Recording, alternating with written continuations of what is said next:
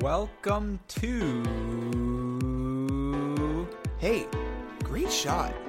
This is the Great Shot Podcast, brought to you by Cracked Racquets. My name is Alex Gruskin, and joining me on today's podcast, the holy trinity of the GSP, starting with always my doubles partner in crime. Actually, Fligner's going to get mad at that intro, but we'll leave it in anyways. And well, it's all right. Leave it in for him to edit. And my go-to co-host, Maxwell LeBauer Rothman. Maxie, hey, great shot. I was going to say, there are multiple people who might be upset with that. I think Sokoviak might think he deserves that right now. And yeah, that was a bold take right there. That was a hot take for the day.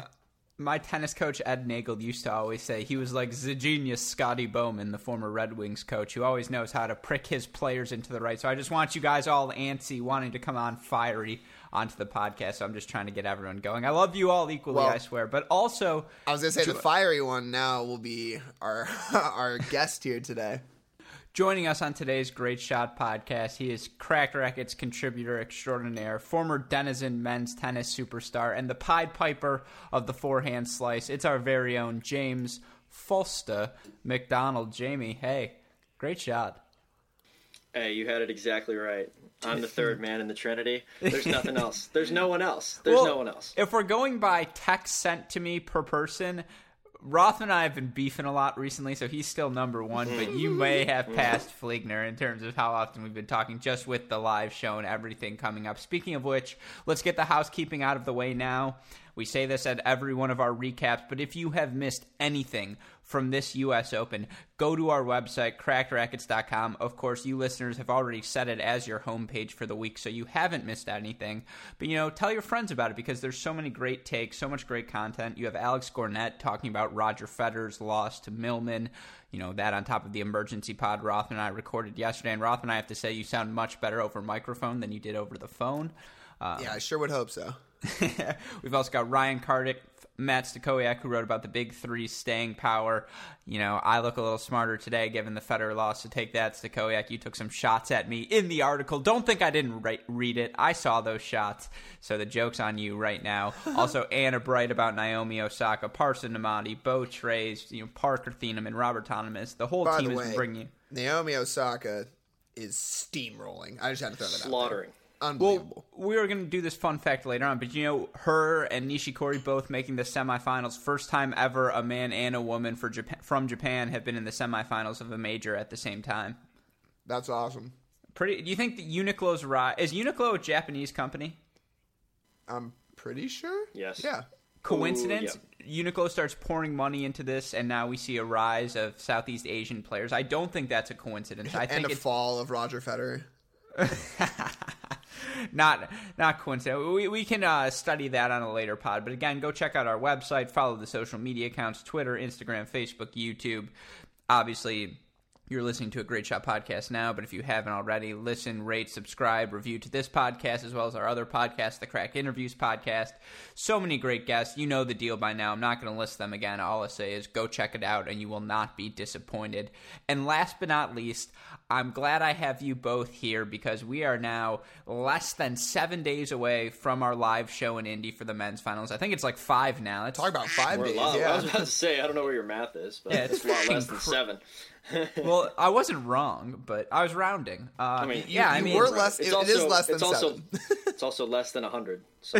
Yeah, hey, very true. And again, that live show will be broadcast. Yeah, absolutely, we'll be broadcasting, and of course, after our pregame show, we'll be taking you live throughout the U.S. Open men's singles final. Again, so many fun gimmicks planned, so many guests. Rothman, you want to share some of the guests that'll be there?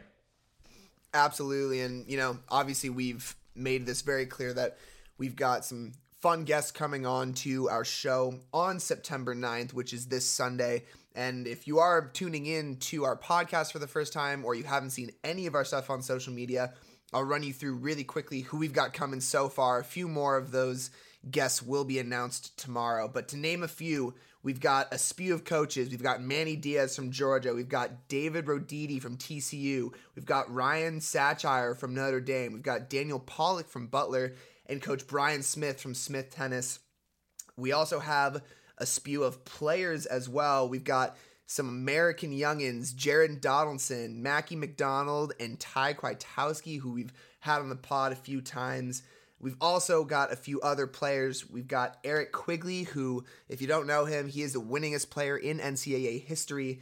And we have Roger Rashid. Can I just say, I know Gornett says that about Quigley. I haven't looked it up. He may have the most wins, but how could anyone have a higher win percentage than Steve Johnson? The guy goes undefeated his last 2 years. Yeah, I was gonna say that surprised me when I saw it, but I'm just gonna take his word for it. And if he's wrong, then I'm gonna slap him in the face. It's his fault. Yeah, well, you will see him at the live show because on top of those guests. Sorry, did I cut you off? Are there any more? Well, as I say, let's not leave out our last guest. We've got Roger Rashid. He's an ATP board member, a Lacoste coach at Elite Behavior. And we should also mention, Roger Rashid, a very popular coach, has coached so many great players over the years. And a lot of these people, some coming into the studio. Again, that's a live broadcast. You'll get to see us on video, which is always fun. I have my green sweater already packed, but a lot of these people will be calling in as well. Don't you dare wear that green sweater. Well, I thought you were bringing your green sweater as well. We'll have to coordinate colors after the pod, but let's go sweaters for this one. But then in terms of our Cracked Racquets team, again, myself, Max, Jamie, Gornett, every Thieneman possible, Rob Thomas, Paparazzi Westoff, the Vince of our crew, Alex Ariza, all of these guys will be in attendance. So you're really it's the full Cracked Racquets team trying to make this men's final, as enjoyable for you, the viewers, possible. So be sure to check that out. But all right, with that. I'm just going to say, too, a good quarterfinal round of question. I feel like we haven't explained enough why we think this broadcast is going to be so special. A lot of players today complained about the commentating that was going on. We're hoping to bring you something a little more lighthearted, a little more fun. We're definitely going to throw some gimmicks into the show, and obviously we're bringing on some cool players and coaches. So tune in. We're going to have some fun. Hopefully it's fun for you. There might even be some trivia and some prizes if you're able to, answer that trivia. So tune in. It should be a good time. Absolutely. Jamie, any thoughts? I'm so excited. It's less than 100 days away, and I am incredibly antsy. No, it's going to be a ton of fun. All of us together in Indy. The true melting pot of the Cracked Racquets team. We're going to be on screen. We're going to be talking to cool people. We're going to, be putting together some commentary that's not stuffy and terrible. It's going to be great. I can't wait. I just can't wait for you to give me the best reaction I get out of everyone. I think the reason I've enjoyed my Cracked Racquets experience so much, the first time I met Westoff, the very first thing he says is, "God damn it, you're tall." And so I'm expecting that reaction from you as well, Jamie, because that's the one thing I have going for me. The gangliness, the eyebrows, the sweater selection, whatever. At least I've got the height. Those are like the three most depressing things to list of like what you're proud about for yourself. I have this sweater and like my eyebrows and yeah, I'm kind of tall. I'm honestly most excited for the CR tennis tournament. Ooh, you think is that going to be a CR live feature? We'll have to get some live streaming of that. West F and I talked about it. Yeah, West F and I talked about it. We'll get it going. Don't worry. Dalton's either going to throw his racket at me or I'm going to quit tennis forever. It'll go one of there two will ways. be a cracked racket. That's all I know. 110%. That's where the CR Foundation starts. But okay, enough with the Michigas. It's 10 minutes in. Let's talk a little bit of tennis because this quarterfinal round was it is funny. But this quarterfinal round made up for the fourth round. It was spectacular. The first three matches in particular, thank God indeed. And the first three matches in particular we're going to talk about, I mean, they're all barn burners. And, tennis Twitter, we'll talk about them as a community later, but it was set aflame. The should we play slams, best of 3 sets for men's singles, best of 5 sets. That debate was constant. We had, just endless amounts of winners from these guys. And Rothman, I guess the first question, did the quality play in this round make up for the previous round? Absolutely. I had a great time watching this tennis. I mean, if you didn't watch the Nadal team, I know I always say, I feel like I say this once a pod where I'm like, you got to go watch the highlights of this match. Is that your sports reporter voice? This is Max Rothman on the scene. No. It started, it was going to be like old grandpa-esque. This is Max Roth. No. All right, we got there. Yeah. But yeah, I mean, this is the match to watch from the quarterfinals. Unbelievable tennis. Team was hitting 100 mile an hour after 100 mile an hour forehand. I mean, it was crazy.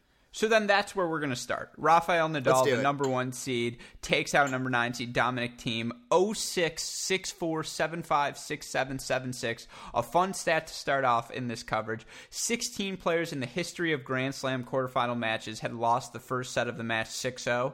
All 16 of those players lost. Jamie, I mean, we can get into the match later on, but what went right? What did you see from Thiem in that first set? Did you think, oh, wow, this is an incredible level? Or did you think it was just Nadal just didn't come out with any energy?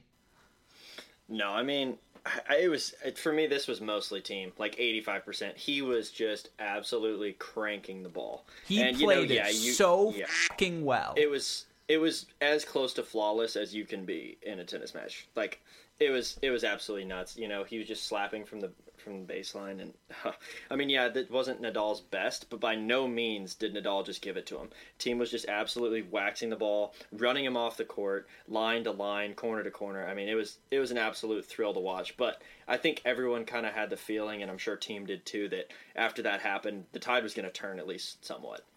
It's funny, if you listen to the commentating after that first set, they were saying how Nadal was flat-footed and he was nervous. This was a matter of nerves. And again, I'm agreeing with you guys completely. I think Thiem absolutely deserved that set. He played unbelievable. Sure, a little bit of that was given to him by Nadal, but I'm also going to go ahead and say this.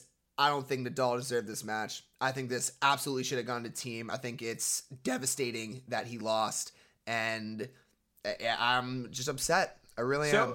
I will turn to a bunch of statistics. We'll get through our usual breakdown. First thing I want to address, though, from Jamie, you said Thiem was on top of the baseline, slugging away. I think the most impressive thing I saw from Dominic Thiem this entire match, it didn't matter how far behind the baseline he was. He could hit backhands, one-handed backhands off of Rafael Nadal forehand past the service line in response. And, to me, that is just not even past the service line. He was hitting winners from 5 feet behind the baseline. It was unbelievable. And I mean, you look at some of the stats from this match, to your point, Rothman, total points won. Thiem wins 171 points to Nadal's 166. Obviously that first set lopsides that score in total, but from the get-go, for Rafael Nadal to win a match against any righty with a one-handed backhand, you know what to expect. You know he's going to go after the backhand. You know he's going to try and seek out that inside-in first ball forehand, work you over in the point over and over again, hit backhands down the line to your one-hander. And again, for Dominic Thiem, Rothman, you made this point, or I don't know if you made this point, but this is something we were discussing. You were saying he was hitting it so well. I truly believe I have never seen Roger Federer hit the high backhand that well. Fligner, cue the sizzle. That's my hot take. Rothman, what do you think? So I think you're going to be in awe of me saying this. I honestly think after watching this match last night and going through some highlights, I will confidently say that Thiem has a better one-handed backhand than Federer. I said it. Ooh, boy. That's bold. I mean, that's hot. That's bold. hot. Yeah, that's a hot sizzle. I can feel that from here. Well, the counterpoint of our argument was Thiem doesn't have the slice variety that Federer does. Jamie, weigh in. Well, all right. First, I gotta go after you, Gruskin, because you said that I said on top of the baseline. I said from the baseline. So generally speaking, just baseline points. So that doesn't mean he has to be on top of the baseline. But I guess what I'm just trying to emphasize is how far behind the baseline he was, because it was noticeable. Oh, absolutely. Oh, yeah, 100%. I mean, we couldn't even see them on the TV. They had to pan the camera over. They had to pan it over. Like, crazy. Half the court wasn't even in it. And they're like, oh, hey, here's Thiem's shoe. Like, it was absurd. And Nadal was doing it too, but he's been doing that for years.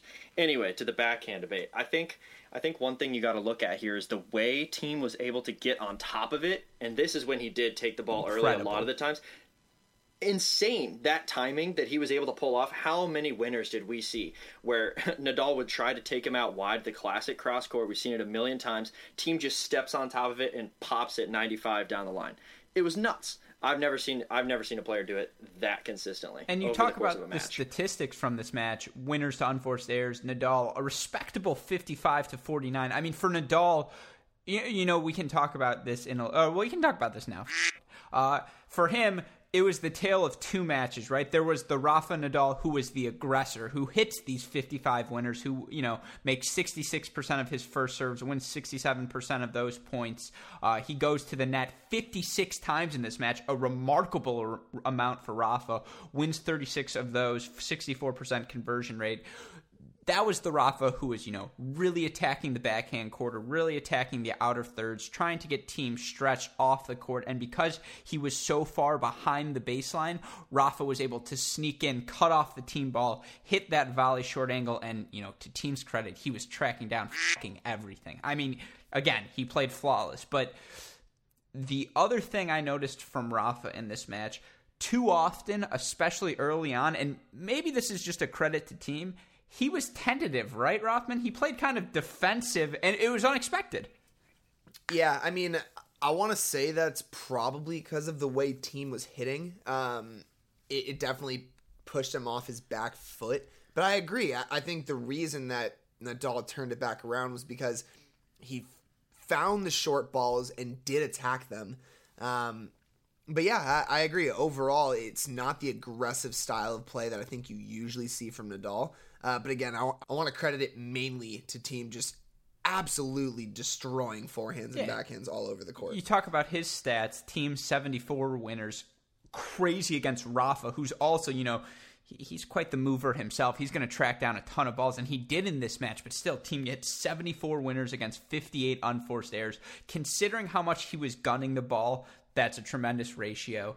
Again, Jamie already mentioned this. The depth and the elevation over the net he was able to get with his backhand from any point of the court. I've never seen someone swing that violently and produce a result that looks, you know, that's deserved of the swing. It was so impressive. You know, again, Nadal, 66% of his first serves go in, team 58. First serve win percentage, 67 Nadal, 71 team. Second serve, both guys, 56%. A lot more free points for team, 18 aces against 4 double faults versus Nadal's 3 aces and 4 double faults. You talk again about net points, Nadal 36 of 56, team 18 of 31. He also did a pretty good job moving forward. And I mean, and then you talk about distance covered, you know, 15,270.4 for Nadal, 15,018.3 for team.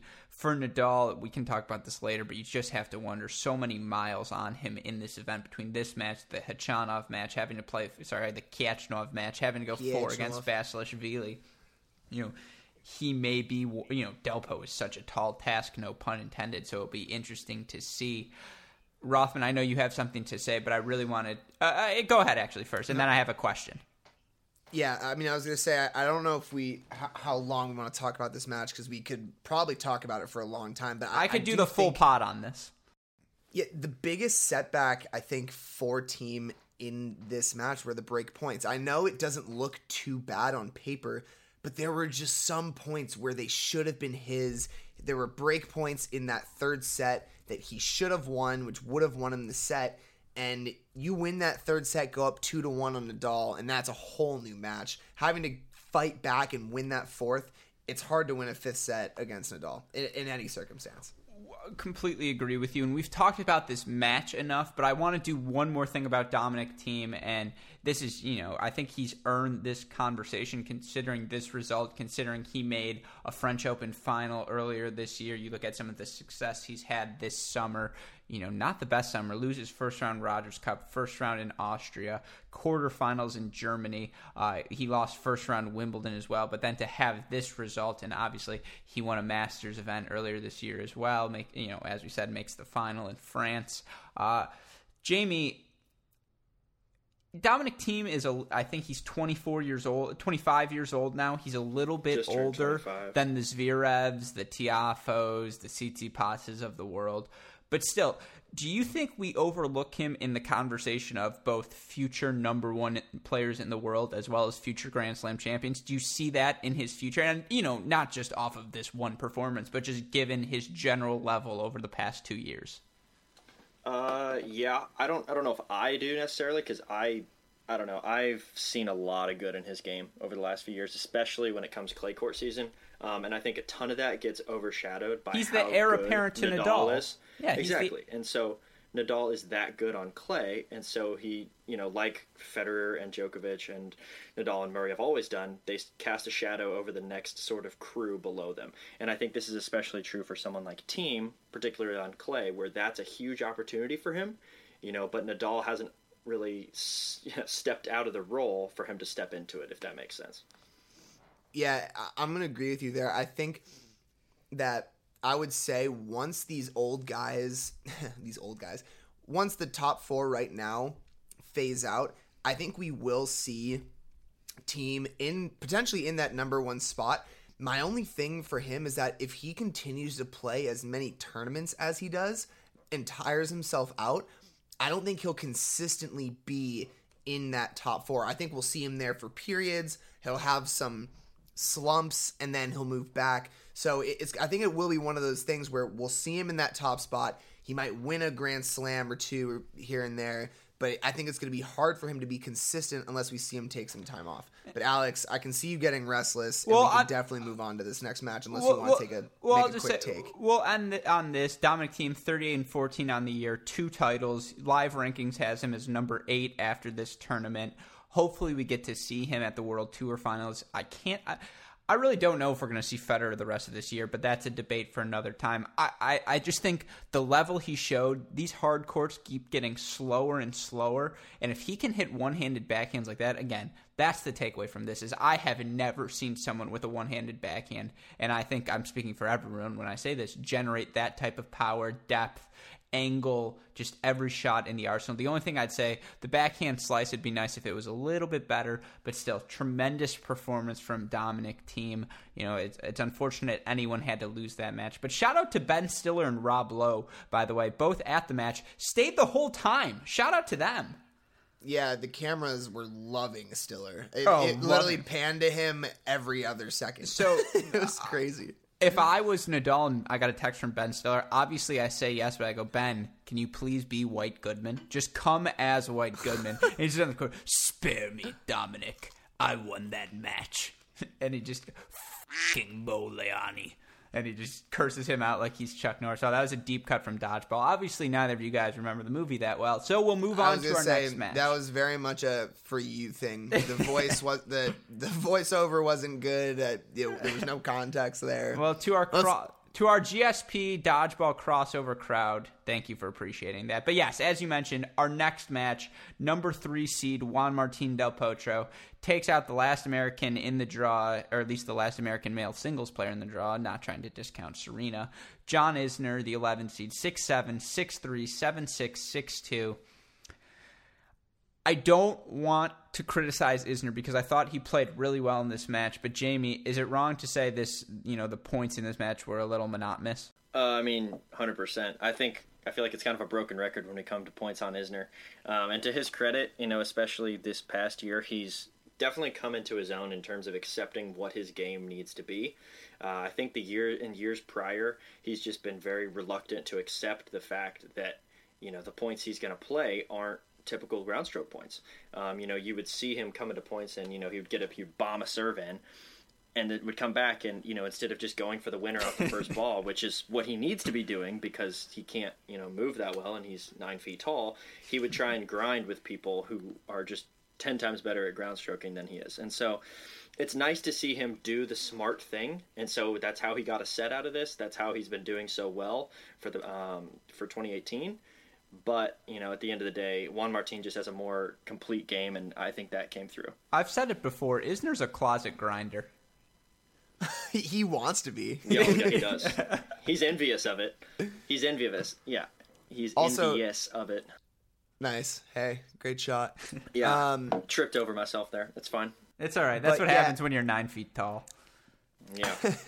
Except I'm not, but sure. I think the thing that was obvious in this match, I mean, you saw it pretty early on in the second set.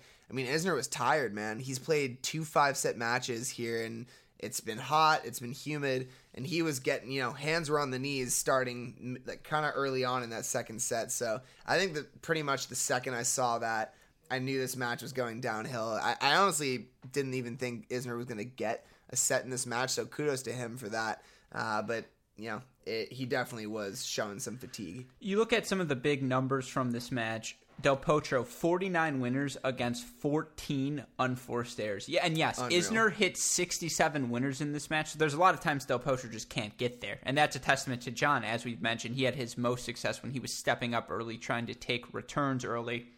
Again, these U.S. Open courts are so slow, so maybe when he was 2 steps behind the baseline, kind of played to that Del Potro slice, sometimes he was able to run around, really go after the inside-out forehand. Really, he was so disciplined in approaching to the Del Potro backhand. That's a credit to him.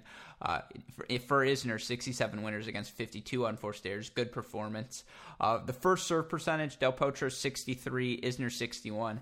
Has to be a little bit higher than that because, as you mentioned, Jamie, anytime it went to his second serve points, Isner won 55%, but it just felt like anytime it was a second serve, Del Potro, all he had to do was get the point back to neutral. And you look at when Del Potro broke in that 6-3 second set, Isner goes 1 of 5 on first serves during that game. He ends up getting broken at 1-2 in the second. Yeah, I mean, the margins were thin. Delpo, an incredible 20 of 22, 91% on net points. Isner, 20 of 32, 63%. That's not bad. But again, it comes down to Isner could hurt Del Potro, but he couldn't reliably hurt Del Potro. And if you're letting Delpo hold easily and Isner, no breaks in this match, 0 of 3 on break points, you're just not going to beat him. I mean, yeah. Delpo winning 89% of his first serves like that. It's crazy. It's a crazy stat. Also, I think this could be the least amount of distance covered in a match between two players throughout the whole tournament. Both being at just under 7,500 total feet is crazy. That's hilarious. I mean, it's what you expect, but yeah. I don't know. Yeah, no, sorry, Jamie, do you want to go? Yeah, and that is what you expect from an Isner match, and especially when Isner is playing, another big guy. But what's different about this match is it's not just a big guy with a big serve against a big guy with a big serve. I talked about it before, and like I said, Del Potro just has so many more options, right? And so he has so many more ways he can hurt you. Yes, he has a big serve, but he also has a huge forehand. He can move incredibly well for someone, his size. And so it's just all of those things coming at you. It was just a little too much. So two takeaways from this match. The first one, Rothman, as you mentioned, the total distance covered, Del Potro 67.5 feet, Isner 74.07.5. Del Potro under 30 feet per point. That's nothing. And you just have to think moving forward, again, compared to a Nadal who's had the Khachanov battle, who has this battle, now again, you just have to think Del Potro's well rested. This is the first set he lost. And again, this wasn't the most strenuous match. There were a lot of winners. There was a lot of incredible shot making. I thought this was a fun match to watch, but still, Delpo has to be the freshest player going into these semifinals. And that will bode well for him. I'm trying to think of what my second takeaway was. Hey, great shot. Oh my God. Hey, great leave shot. Leave that in as well. Great shot. Look, I had a second point. Big balls. I remember it now. I remember it now. I remember it now. All right, leave. That's a great shot. That is the greatest shot. So good. Look, when we shot was so great. When we record after 12, it gets loopy. Oh my God. You guys need a Fortnite great session, shot. and the other one needs food. Wow, I'm down for some Fortnite. So, great shot. My second point from this match, something Del Potro did really well. The backhand down the line in this match. Isner attacked it, but for Delpo, that was his way of changing direction on Isner. When you play Nadal, the lefty, you got to get balls to his backhand, especially for Delpo, so he can play the forehand. That's going to be a crucial shot, and it looked good in this one. Yeah, no, and I think that's a bigger theme too. Like you're absolutely right. Taking it down the line's a big step for him. But just in general, to see Del Potro's backhand progress over the last 2 years since he's really come back seriously from his injuries, that's just been incredible to me. Because when you first saw him, he came back up on the stage during the Olympics, and you saw him, and it was great to see him back. He still had the firepower on the forehand like he always has. But every time he got in some sort of rally where it went to his backhand, he was slicing it 90% of the time.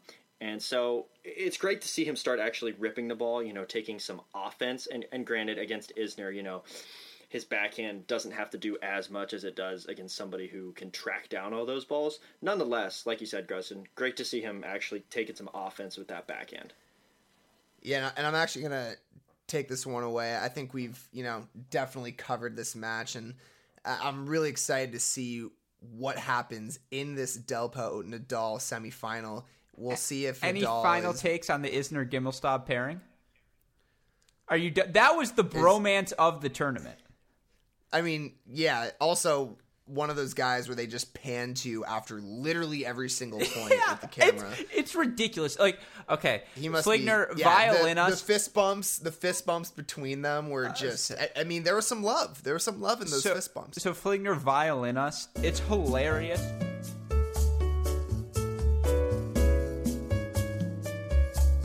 And we're back, and as you mentioned, Rothman, let's talk about our next match because you put a bow on that Delpo Isner one. And Alex, I'm going to cut you off before you start the intro to this match because I'm so excited that you threw this little tidbit in the outline because literally the second this match started, I was like, there's no way he's doing this. So what I'm referring to before I get to this, before you say it, I'm so happy you noticed that detail. I knew you would too. I saw it and I thought, oh my God, this is it. Yeah. So first of all, we're talking about the Kei Nishikori Marin Cilic match. Kei winning 2-6, 6-4, 7-6, 4-6, 6-4. And the thing that we're referencing is that Kei Nishikori was playing with a popped collar. Well, ever since I can remember, I've been popping my collar. Oh, God. We definitely know it's getting late now. I think I already called Benoit out for playing with a popped collar. And yeah, that's... I guess we're saying that's his thing now. I still think he's a for doing it. Nobody actually wears a popped collar. And so when I saw Kei doing it, I actually thought it was a joke. I thought something was wrong with his shirt and that it just was like that and he didn't realize it. But I think it was purposeful and I'm blown away. I'm speechless. I have no idea what he's doing. Well, let's not gloss over all of the appearance and potentially fashion things you could possibly point to in this match. First of all, let's talk about Nishikori's rackets. Okay, let's take away his play for a second. I could spend an hour talking about this dude's rackets. Isn't it just a Wilson? When I see those things, I couldn't even name it. It physically hurts me to look at these rackets. And you know how a lot of times on the changeovers, the camera crew will try and do some cool pan into the rackets. It literally just looked like a pilot on the screen when they zoomed in on his rackets. It was nuts. I was like, you guys got to get this out of here. So that's my first thing. Second of all, the pop collar, hell of a look, bring it back. But also for Cilic, the guy needs to wear a size bigger shirt at least. The tail of his shirt barely gets to his waistband. It's just there are so many things you look at when you're seeing it. It's just oh my God, it hurts good. Me. I mean, and not to say that the all Fila great, I don't know. Outfit. I mean, also Nishikori was rocking orange shorts with a white and green shirt. I mean, there was I'm with you, man. The fashion in this match was horrendous. Fila should. They look like the spoiled 12-year-old who shows up to the tournament fully decked out and then just gets absolutely wiped 1-0 first round, goes to the back draw, just gets a default and then just gets torched the next round. It's the classic kid from the tournaments. But anyway, there should never be a Fila white shirt. They should just ban that because it's not the best of looks. My other thing, last fashion note, Rothman, you think he's popping his collar because he's afraid of getting sunburnt? I feel like that's a you tactic. Let's just say that's what I was doing at Stowe because I'm the whitest man in the world, and my neck would have gotten 3rd-degree burns if I hadn't done it. Low key, I think that was a strategy play. I agree. I think so. But too. all right, it had to. Jamie, you're the Pied. Pied Piper of Kei Nishikori. You love him more than anyone I know. If I remember correctly, you were the one who said he was the biggest winner from Wimbledon, and you were trying to remind people to get excited. What's your take on this match? That actually is true. However, I will say that I'm not just like a fanboy of Nishikori. Like, I just completely respected his comeback to the game, and so that's what I talked about in Wimbledon. Actually, I wasn't going to brag about that, but thank you for reminding me. I did call that out about how his we recovery give credit was where just credit keep is due, increasing. and we criticize where criticism is due. And look, yeah, well, I get a fair amount of that, and I give a fair amount of it to you, so that's fine, I guess. But truthfully, I did think Cilic was going to win this match. Unfortunately, the old 8-5 grind. I didn't get to watch this, but as I was watching the scoreline in my head, I was like, okay, Cilic is going to pull this out. Cilic is going to pull this out. Then in the 5th set, Nishikori gets that break. He rides it for a while. Then Cilic breaks back, and I'm like, okay, Cilic is back in this. He's got this. Nishikori holds on, breaks to win the match. And so overall, just another impressive performance from Nishikori. Kept his cool. That's really all there was to it. I completely agree with you. I believe you said this early on. I thought Cilic was going to win this match. Or if that wasn't you, that might have been Rothman who said that. It's just Nishikori for the first set and a half did not have a weapon to hurt Cilic whatsoever. And you look at some of the stats from this match. In the first set, Nishikori only made 39% of his first serves. Yeah, he won 56% of those 9 points on the first serve, and he won some of his second serve points. But it was just a complete liability. Cilic was dictating from the onset of every point. For Cilic, if you give him time, he's going to make you pay. To me, he's slightly shittier version of Del Potro, only with a backhand, if that makes sense, and a slightly worse serve. But look, they're both tall is the theme of that statement. But you look at some of the stats from this match for Cilic. The big thing I want to point on, this is a Rothman special. 19 aces, 7 double faults. Cilic had back-to-back double faults after he went up 4-3 in the 3rd set breaker, and then down 5-6 because he won one of Nishikori's serve points. He misses the first serve and hit an 82-mile-per-hour softball that I swear to God, Rothman, in doubles, you would have hit that second serve through the kid at the net. Like, it was straight up a junior-level serve, someone who had no confidence. And I just wonder, for Cilic, I still think that's always been his issue. His serve is just not where someone who's 6'6" should be. I completely agree. I mean, he did have a top speed of 135, which is pretty fast. I mean, I think I can probably clock in a 135. Get out of here. Again, Dude, Gruskin, remember when Stokoyak was on here and we just had to stop him because he was talking about Anderson and he goes, yeah, dude, his average first serve speed was only like 126. Like, I think that's got to be bigger. And I was like, what? That's that huge. is his average. Also, anyway, literally, sorry. Rothman, you ace Nishioka one time, and you think you're this god sense. You think you have this Oh my golden God. I don't wanna hear shoulder. about It's this. unbelievable. I don't want to hear about this. I'm telling you, it's not golden. It is in pieces. Is it the CR broken. tournament going to be feel that. singles or doubles? I What have feel we that. decided? Dalton said both. It's going to be like 30 minutes. It's going to be like Yeah. 30 minutes popping Advil. Everyone's and we're all gonna gonna be like, exhausted. Realistically, We Gornet's gotta get just out going of to here. everyone. Like, he played one at Louisville. well, yeah. Like, he straight up... Rothman, Maybe I know better. I see in your head, you're like, oh, I can slap with anyone. But he's going to... I hope he fucking destroys you. Oh, he's going to murder you. I'm most excited to just go back and whoop Dalton again because for some reason he thinks I he's know, good, it's and hilarious. unbelievable.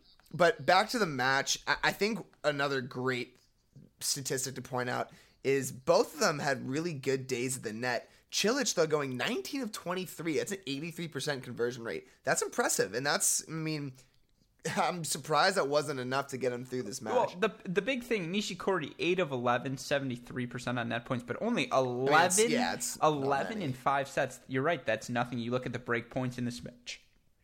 Cilic 6 of 13 on break points. Nishikori 4 of 8. Total distance covered. Cilic about 9,700 for Nishikori about 10,800. Cilic was the aggressor, and when it comes down to winner to unforced error count, Cilic 57 winners against 70 unforced errors. He had the match in his hands, in my opinion. He just missed. Yeah, Alex, it's a good point that you make. Even 23 net points is pretty low for a big hitter like Cilic for a 5-set match. I mean, that's 4-ish net points per set. And I think that just goes to show that he was playing Nishikori's game. Nishikori's the kind of guy who is going to grind from the baseline, hit big shots, and hit some winners from the back. And I think that goes to show that he was kind of playing to Nishikori in this match. I think you're right. Absolutely. Something we need to see more of from Cilic is getting in there and finishing points at the net. 5 sets, that's just not enough times to come to the net, especially since, that stat line includes so many just putaways that were the product of, a good ground stroke rally, and then coming in off a ridiculously floating ball. Over the course of 5 sets, you got to come to the net more than that. Conversion rate wasn't the problem, obviously. It was the just sheer amount of, putting that pressure. I completely agree with you. And for Nishikori, he's back up now to number 12 in the live rankings. He gets revenge after he lost to Cilic in the U.S. Open final, whatever year that was.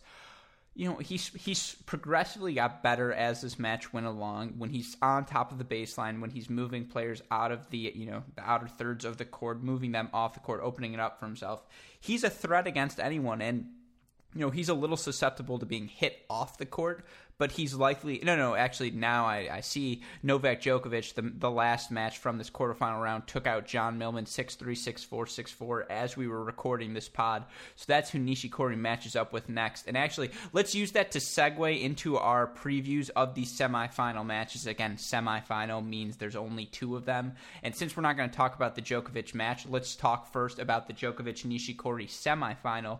You look at the stats from these guys. Career head-to-head, Djokovic has dominated this one. He leads 14-2. Their last meeting was at Wimbledon this year, as we mentioned. Djokovic took out Nishikori 6-3, 3-6, 6-2, 6-2. Their last meeting on hard court, the ATP Finals in 2016, Djokovic took out Nishikori 1-1. The last time Nishikori won was against actually Djokovic in the 2014 U.S. Open. That's the year he made the final against Cilic, winning that match 6-4, 1-6, 7-6, 6-3. Rothman, 14-2 is pretty lopsided. What do you think Nishikori's thinking going into this match? I mean, if I'm Nishikori and I watch highlights or honestly just a little bit of a replay of this match against Millman, I'm honestly feeling pretty good. Djokovic looked like trash tonight. And I know we're not going to talk too much about that match, but it seriously was concerning. At times, he looked like he was going to pass out. He was doing the Djokovic flailing thing where he hits a shot and then flails his racket all over the place. You love to rip on Djokovic. You love it. Yep. I do because I think he deserves it. He's too good to be doing that kind of shit. Seriously, I think he just was tight and maybe wasn't feeling well and maybe wasn't playing well. But when Fed was doing that, did you see him flailing and making all these faces and going to his box? No, and obviously I'm going to disagree. I'm pretty sure on the emergency pod you complained about Fed's body language. Okay, yes, that is different though. Fed's body language was very subtle, and true. It was. But for Fed, that is a huge deal. That's so we funny. Usually see nothing Fed from accidentally blinks, and it's a big deal. I mean, seriously, though, that's how perfect this dude is. He literally doesn't ever show anything, and so to see that little bit from him was all the difference. But, I mean, Djokovic was flailing all over the place. He had a crazy number of unforced errors. He had 53 to his total winners of 29. That is bad. So, overall, I mean, I know it was a shorter match. I know Nishikori had a 5-setter, but Nishikori looks really good right now. So, I'm expecting this to go 4 or 5, unless Djokovic drastically changes his play or feels way better than he did in this match. I almost want to take Nishikori. That's bold, especially given the track record. Nishikori does look better. He does look better, 100%. But how at the can end you of the day, say it's still Nishikori Djokovic. looks better after what Djokovic did to Gasquet? He dyed his hair. The guy's like so out of his mind right now. Like you cannot tell me that dude walked onto the court and you're like, oh, this guy looks like he's ready to win this match. Like, are you kidding me? There's not a chance in. So no, I don't count that. Like, yes, he looked clean, but at the end of the day, he knew that if he kept like 4 good balls in, Gasquet was gonna like tighten up and just implode basically. And anyway, regardless of that, what I think this shows to me at least, and maybe Nishikori will pull this off and shock the world, but I think it's just showing how tough it is to beat these top players, Djokovic, Federer, and Nadal. I mean, look, Federer, that's the worst, that's the worst I've seen him look in a long time. And he still had set points in second set and third set and was in the match literally until the end. And that's the worst I've seen Federer in so long. Take it to Nadal, too. Team played ungodly.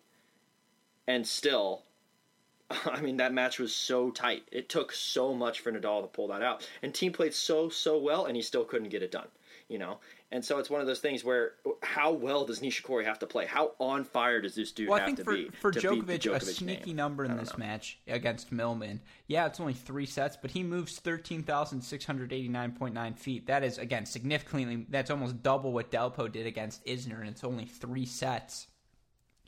I think you have to imagine the reason Nishikori has had such difficulties against Djokovic. He doesn't have a weapon he can turn to hit Djokovic off the court. In this match, he's going to have to make a high percentage of his first serves, probably somewhere up in the 65 and up range. 11 net points sounds about right in this match against Djokovic as well, but he's going to have to really hone in on, in his match against Cilic, a little less solid in that one. He hits 29 winners against 45 unforced errors. If that's the ratio he has against Djokovic, that's not going to work, right, Jamie? Yeah, and I think the biggest problem just from a stylistic standpoint on this is like, at least for God, you look at this matchup, so it's 14-2 overall. For their careers, I mean, if you get both of these guys on the court, Djokovic is just a better version of what Nishikori does, So in a lot of ways, it's like, it's very hard to win points against a guy who's just a little bit better at you at pretty much everything in your game. And so, like I said, I think Nishikori is going to have to come up with something I'll special. say this. The thing Nishikori had more success doing as the Cilic match went on, as we've mentioned, these courts are so slow, but as opposed to standing, at the fence on these returns, Nishikori started to move forward against Cilic, try and take his serve early, even though it has a high kick, try and cut it off, take it inside the baseline. He's going to have success doing that against Djokovic if he wants any chance. All right, let's do it. Straight up, give me the picks. Jamie first, then Rothman. Yeah, of course. For that match? Djokovic, give me the scores. Djokovic. Let's have a little fun. Oh, boy. Okay. Djokovic wins it 6-4, 5-7. I like it. 6-4, Rothman? 6-3. Oh, God. I mean, I would love to take Nishikori in 5. No way. I don't think it'll happen. I think it'll end up going 5. So I'll take Djokovic in 5. He's going to lose the first, probably 6-3. He'll have a shaky start. He'll win the next 2. Nishikori will take the 4th, and he'll win the 5th. 5th will be a 6-4 set. So I'm going to say it's 3-6, 6-4, 7-5, 4-6, 6-4. Okay, that's interesting. I'm going to take Djokovic in 4 as well. I think I'm with Jamie on this. Do I just do the straight up 3 so we're all different? No, I'm going to give Nishikori a set. He's playing too well. I'm going to say it's 6-4, 6-3, 5-7, 6-2. And Djokovic takes the win. He loses the third in a close physical one, but then just kind of, goes up to that next level in that final set. But all right, with that, let's talk about our other semifinal. Probably the most anticipated match of the tournament thus far since we didn't get Djokovic fed. We've got number 1 seed Rafael Nadal against number 3 seed Juan Martín del Potro. Nice tongue roll. Thank you very much. Career head-to-head. But then the weak accent on Del Potro. Well, Laura has taught me the tongue roll, but not the Del Potro yet, so I'll have to go back to her.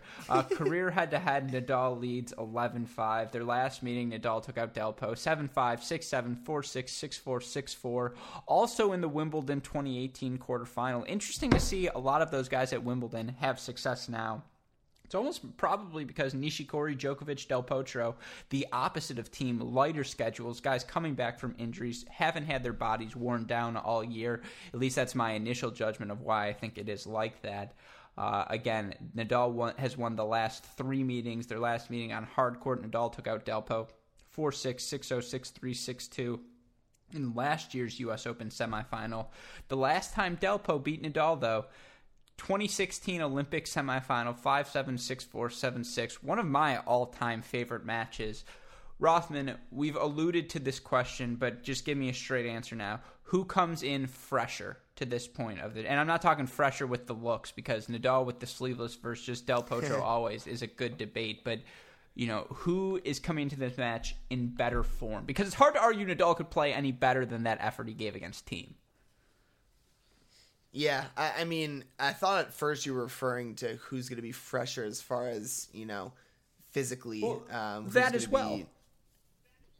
I mean, I think that's obvious. I mean, Delpo has had the easier route.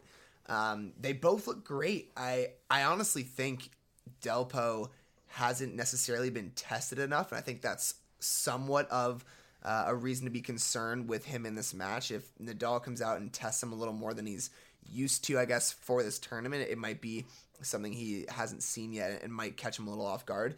Well, that's probably why it's so good that he lost that first set against Isner, right? Get that experience under his belt. Sure, yeah, go down. Wasn't that the first set he had lost all absolutely. tournament? Yeah, so yeah, but what's a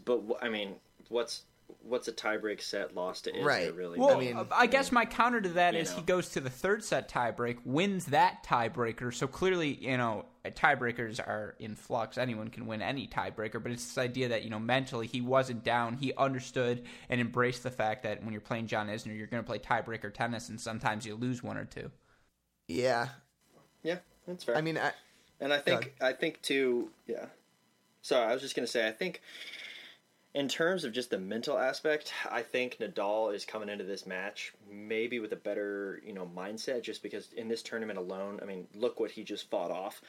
You know, he fought off an absolutely waxing the ball team. I love that. You guys know I love that phrase. But that's what he was doing. He was just slapping the ball. And you're gonna see this. You're gonna see the slaps from Del Potro. And so Nadal's ready for a lot of that pace. Maybe not some of the flat pace on the run we see from Del Potro, but you get what I mean. He's seen the pace, and he's been tested incredibly. So that's actually a point that I was a question that I was going to ask you too. Obviously, Thiem was smacking the ball, and that is something Delpo does. Are their forehands Very different. Though? I was going to Delpo's. Yeah, it's a lot so flatter. They're so different. The ball flight is so different. So no, I wasn't saying from a technical aspect, like that's why he's going to be ready because he's seen the same shot. Not at all. I'm just saying in terms of someone who's going to go huge on ground strokes, you know, he's defended that and sort of fended that off and come out on top. Yeah, no, and that's I feel like I say this every time now, but I think the key for Nadal moving forward when he exposes the Delpo slice, when he gets Del Potro stretched, and yes, again, the biggest thing for Delpo, as I said earlier, taking that backhand on the rise down the line, changing direction on Nadal. If Nadal, like in this match against Thiem, goes, 36 of 56 at the net, if he's coming forward that often, shortening points, not trying to have these huge forehand to backhand exchanges with Delpo or backhand slice to forehand or just whatever lengthy exchange, I think that's the way Nadal wins this match, by coming forward, by being the aggressor. He's going to have to serve a big first percentage as well because, if he gives Del Potro time to run around the backhand, hit forehand returns at the tarp,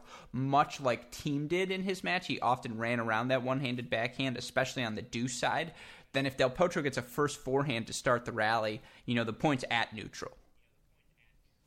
Yeah, I think the other big thing for Delpo in this match, I think he needs to come into the net a little more. I think that's something that Thiem needed to do more in that match, and I think you're going to disagree with me here. I've been saying Delpo low-key average volleyer.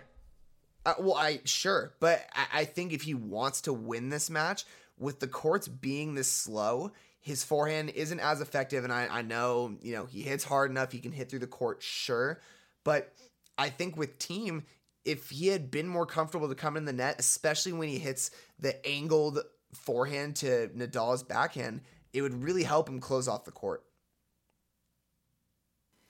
Yeah, I mean, one thing that's kind of tough, just comparing the games. So we saw this a little bit. Team made the mistake of he would go huge on an approach shot, and it wouldn't necessarily be for a winner. So he didn't give himself enough time to come into the net, and he would just get passed. And so what I don't want to see is Del Potro coming in off balls, he shouldn't, and getting passed a bunch. And additionally, you got to think about the fact that Del Potro's game, especially when he's hitting flat balls like that, and he's not the fastest. He's good moving forward. He's decent, but he's not the fastest. And so what I don't want to see is, him getting in a trap of, I need to get to the net to finish the point.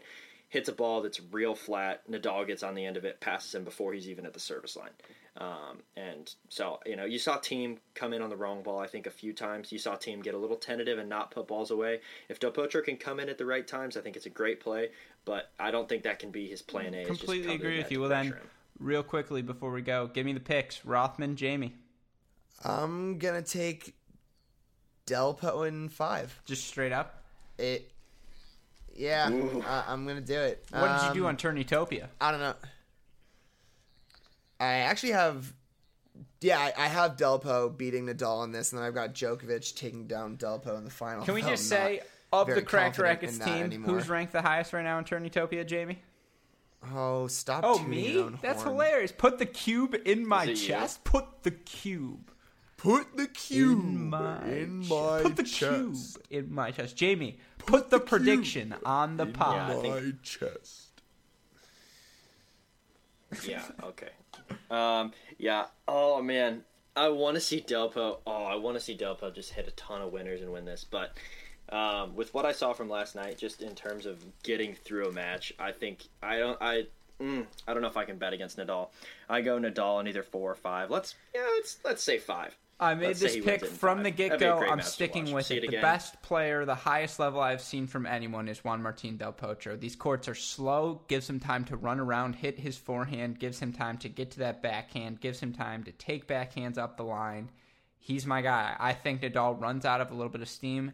Delpo in 4 very close sets. We'll say 4-6, 6-4, 7-5, 6-7, 7-5. All right, well then, with that, there you go. Those are our semifinal reviews. Those are the quarterfinal recaps. There's only one thing left to do on this podcast, and you know what it is. Fligner, if you could, cue the drum roll, please.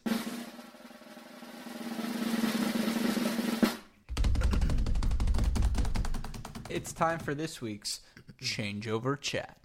The Changeover Chat. Jamie, one of these times... I think I was a little flat I thought there. Jamie was going to harmonize with you, so let's try it one more time. Rothman, can you give me a double? It's time for this week's Changeover Chat. The Changeover Chat. The Changeover Chat. That's awesome. I'm all in on it. Dude, trying to match pitch over this computer audio. Well, I'm glad to hear it. Well, then we'll move on. We'll get it down next time. It's gonna sound. So yeah, bad. That is a preview. Yeah, we sure. will have a song segment, assuming Dalton has probably bought the rights to the entire Katy Perry album. We'll be able to do a little Katy Perry karaoke on the live show. I'm glad. But all right, karaoke. Yeah, I mean, hey, sure. I'm glad. All right, well, let's start the stats portion of the Changeover Chat. Yeah. I only have one stat for you guys today, but if you guys have any, feel free to throw them in after. But for today, including today's, Marin Cilic played his 10th 5-set match at the U.S. Open. His record is now 8-2, both losses to Kei Nishikori. I think that's interesting. Loses 2010 round of 64-5, loses now in 5. I don't know. I thought that was particularly compelling, so that's my stat for you guys today. Well, okay, thank you.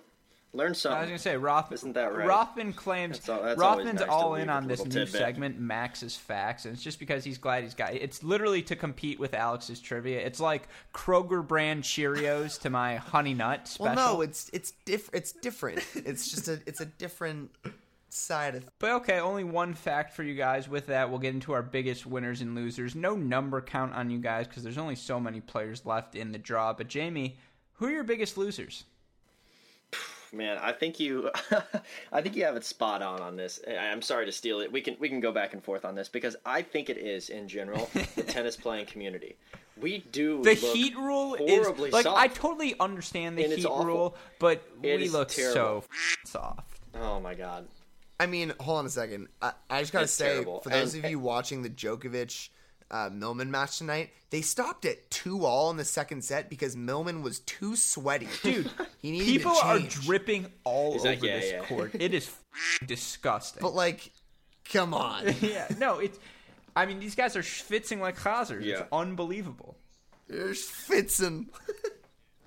Dude, well, the biggest problem to me is like, tennis as a sport is just simply not respected.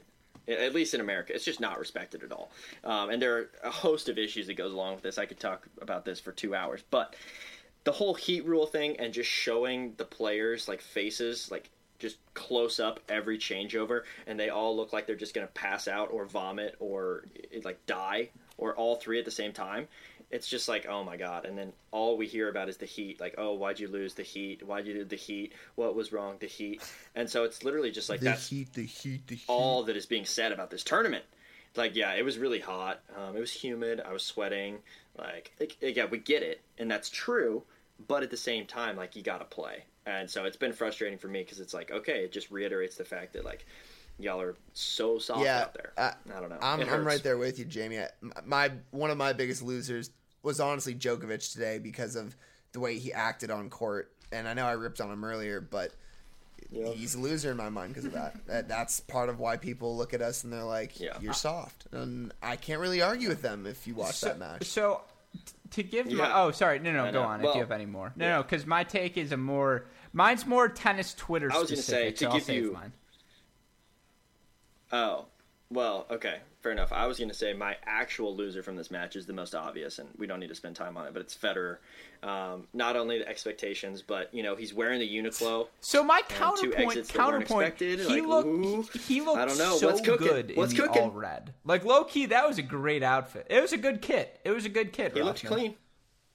He looked clean. He looked clean, but then he also lost to, as someone like McEnroe had said, a person who apparently is the equivalent of a minor league baseball player. Yeah, but we don't agree with that. For the record, that sentiment is not echoed at the Great Shot Podcast, nor as from Cracked Rackets as an organization. No. So Jamie is just speaking colloquially. No, but that comment made... No, my comment was being sarcastic about it. That made me mad. And that comment made waves on Twitter, which and the is Twitter perfect. Amongst Gets me some other into. guys. I know, love Alex. you doing I set you up that perfectly. Was literally God. That's the equivalent of you hitting a first. That is the. That's the deuce side T serve Rothman, where I just get the easy poach, forehand poach. So I appreciate it. No, that was me. Dude, that was me. Save Why it do you for the think CR tournament. Okay. That's that all was I have me. to say. All right, whatever. Yeah. Take credit for whatever you want. Take credit for whatever you want. That was me setting that up. In terms of tennis Twitter, it's a two-sided thing. The big beast from this week, I mean, the Ben Rothenberg, Brad Gilbert saga. Like, come on. That's our Twitter beef. Why, so Kyrgios getting in a beef with anyone is funny. There's a lot of funny sub-tweets from people that I just always enjoy, but some of the arguments we have on tennis Twitter, like 3 sets versus best of 3 versus best of 5, there are nuanced ways of having that discussion. There are fun ways of having that discussion. And then there's the way it's currently being discussed, which f***ing sucks. It's like, yes, you don't need to tell me a million times, but if it's best 2 out of 3, we're going to get upsets. And other than Stan, Murray, and the big 3, these players, no one has won. Cilic won 1 slam, and yada, yada, yada, yada, yada. And cry me a f***ing river. Like, it does, as long as the viewer is willing to watch, and you look at last night's numbers, which were released, and the Nadal team crowd, it was a little lower than the Serena Pliskova match at its peak, but it maintained throughout the entire time. So just give me a break about this, because it's unbelievable. Yeah. Yeah, wow. And the thing you that don't I like to hate say about there. this is Hold on. Jamie, you're on mute. Now? Wow, Alex, you clearly had a lot to say about that. You feel a little bit better after that rant? Because it's also one of my winners. Because it's been so fun. You get the instant highlights. A tennis highlight, like basketball, 1 point can be so enticing, just like 1 dunk or 1 3-point shot. Absolutely. It makes the highlights of tennis so viewer-friendly. And there's so many better ways, and I think Cracked Rackets has gone about doing that, which is why I keep recommending our multiple platforms, of making sure that, tennis is broadcasted in an enjoyable, fan-friendly, really, just enticing way. And sometimes tennis Twitter just really does not do that, Jamie. Yeah, no, I think you're right. And my biggest thing with the Twitter was, like you said, these random arguments that were happening. I'm so tired of them, just like you are. The 2 out of 3 thing, that's a horrible, in my opinion, it's a horrible argument to say, oh, hey, give these other people a chance. If it's 2 out of 3, someone else might win. If they're good enough to win best 3 out of 5, they deserve to win. That's all I have to say there. Yeah, I hear you, Jamie. But I'm going to take us really quickly to my 2 winners. I know we've kept you guys on this pod for a long time, and I'll let Alex take us out after this. My 2 biggest winners for this round, I'm going to go with Thiem. I know he lost the match, and I do think that it still should have gone to him, but he still deserves a lot of credit. He played amazing. I think it's a really good sign for what his 2019 year is going to look like. Hopefully he plays fewer tournaments so that he can make it farther in tournaments throughout the year and not get so tired. I don't know if that was a factor in this tournament. I don't think it was. I still think it would be helpful for him in the long run. Well, real quick, before you share your other winner, that's my one winner as well. Dominic Thiem is now firmly, in my mind, in 2019. The conversation isn't just when is Alex Zverev going to break through. It's Zverev, Thiem right now are a cut above, the Chung, Coric, Kyrgios generation just based on consistency. And yeah, Thiem's a little older, but I'm still going to count him as that up and coming. And for me, yeah, he joined that conversation firmly now. Absolutely. I mean, you know me, I'm pretty much all in on him at this point. I think, like I said, I think he's going to be a number 1 at some point. I'm not saying it's going to be next year, but I'm super excited to see what he's going to bring to the 2019 tennis season. My last winner for this week, my last winner for the quarterfinals are the fans again. Got to give them credit. The chair umpire can't shut these guys up. There were some rowdy drunkards that were pissing off. Joke, wow. Was it joke? Yeah, they were though. They were pissing off. Was it? That was during the Djokovic match, right? Wait, there were drunk people throughout this weekend. Dude. Anyways, there were. Yeah, but no, my favorite fans. The Delpo is like the box is incredible. It's unbelievable. Homies. I love it. They're dude. rowdy. It's nuts. They keep showing them. They get hyped. They're rowdy. Del Potro. What I'm saying is ESPN flashes to them so often. But anyway, just give them their own camera. I want the Delpo fan cam. Like I'm kind of in on it. Absolutely. All right, Jamie, you get the last word. Who are your winners? Just keep it on. That's your only one. No other winners. You don't want to give teams or Nishikori, your guy, just the revival again. Give him another. Just confirm the romance.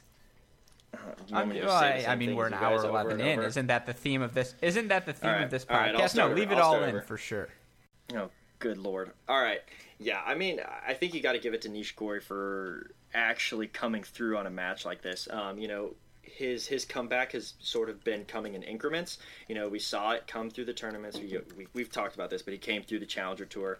Then he gets up Wimbledon. He has a good showing, and here then he breaks through, beats a pretty informed Cilic, gets into the semis. Like, that's impressive. Completely stuff. agree with you. Well, then we're going to end with one final fun fact. Not an Alex's trivia, more of a Max's facts. So, Fligner, cue the Max's facts trivia.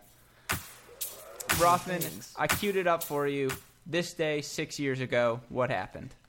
Andy Roddick played his final match, and I will say I did watch this match. Really sad to see him go. I loved watching him growing up. Obviously, big servers like each other. Yeah, guys who can serve and do nothing else. It explains a lot. Oh, my God.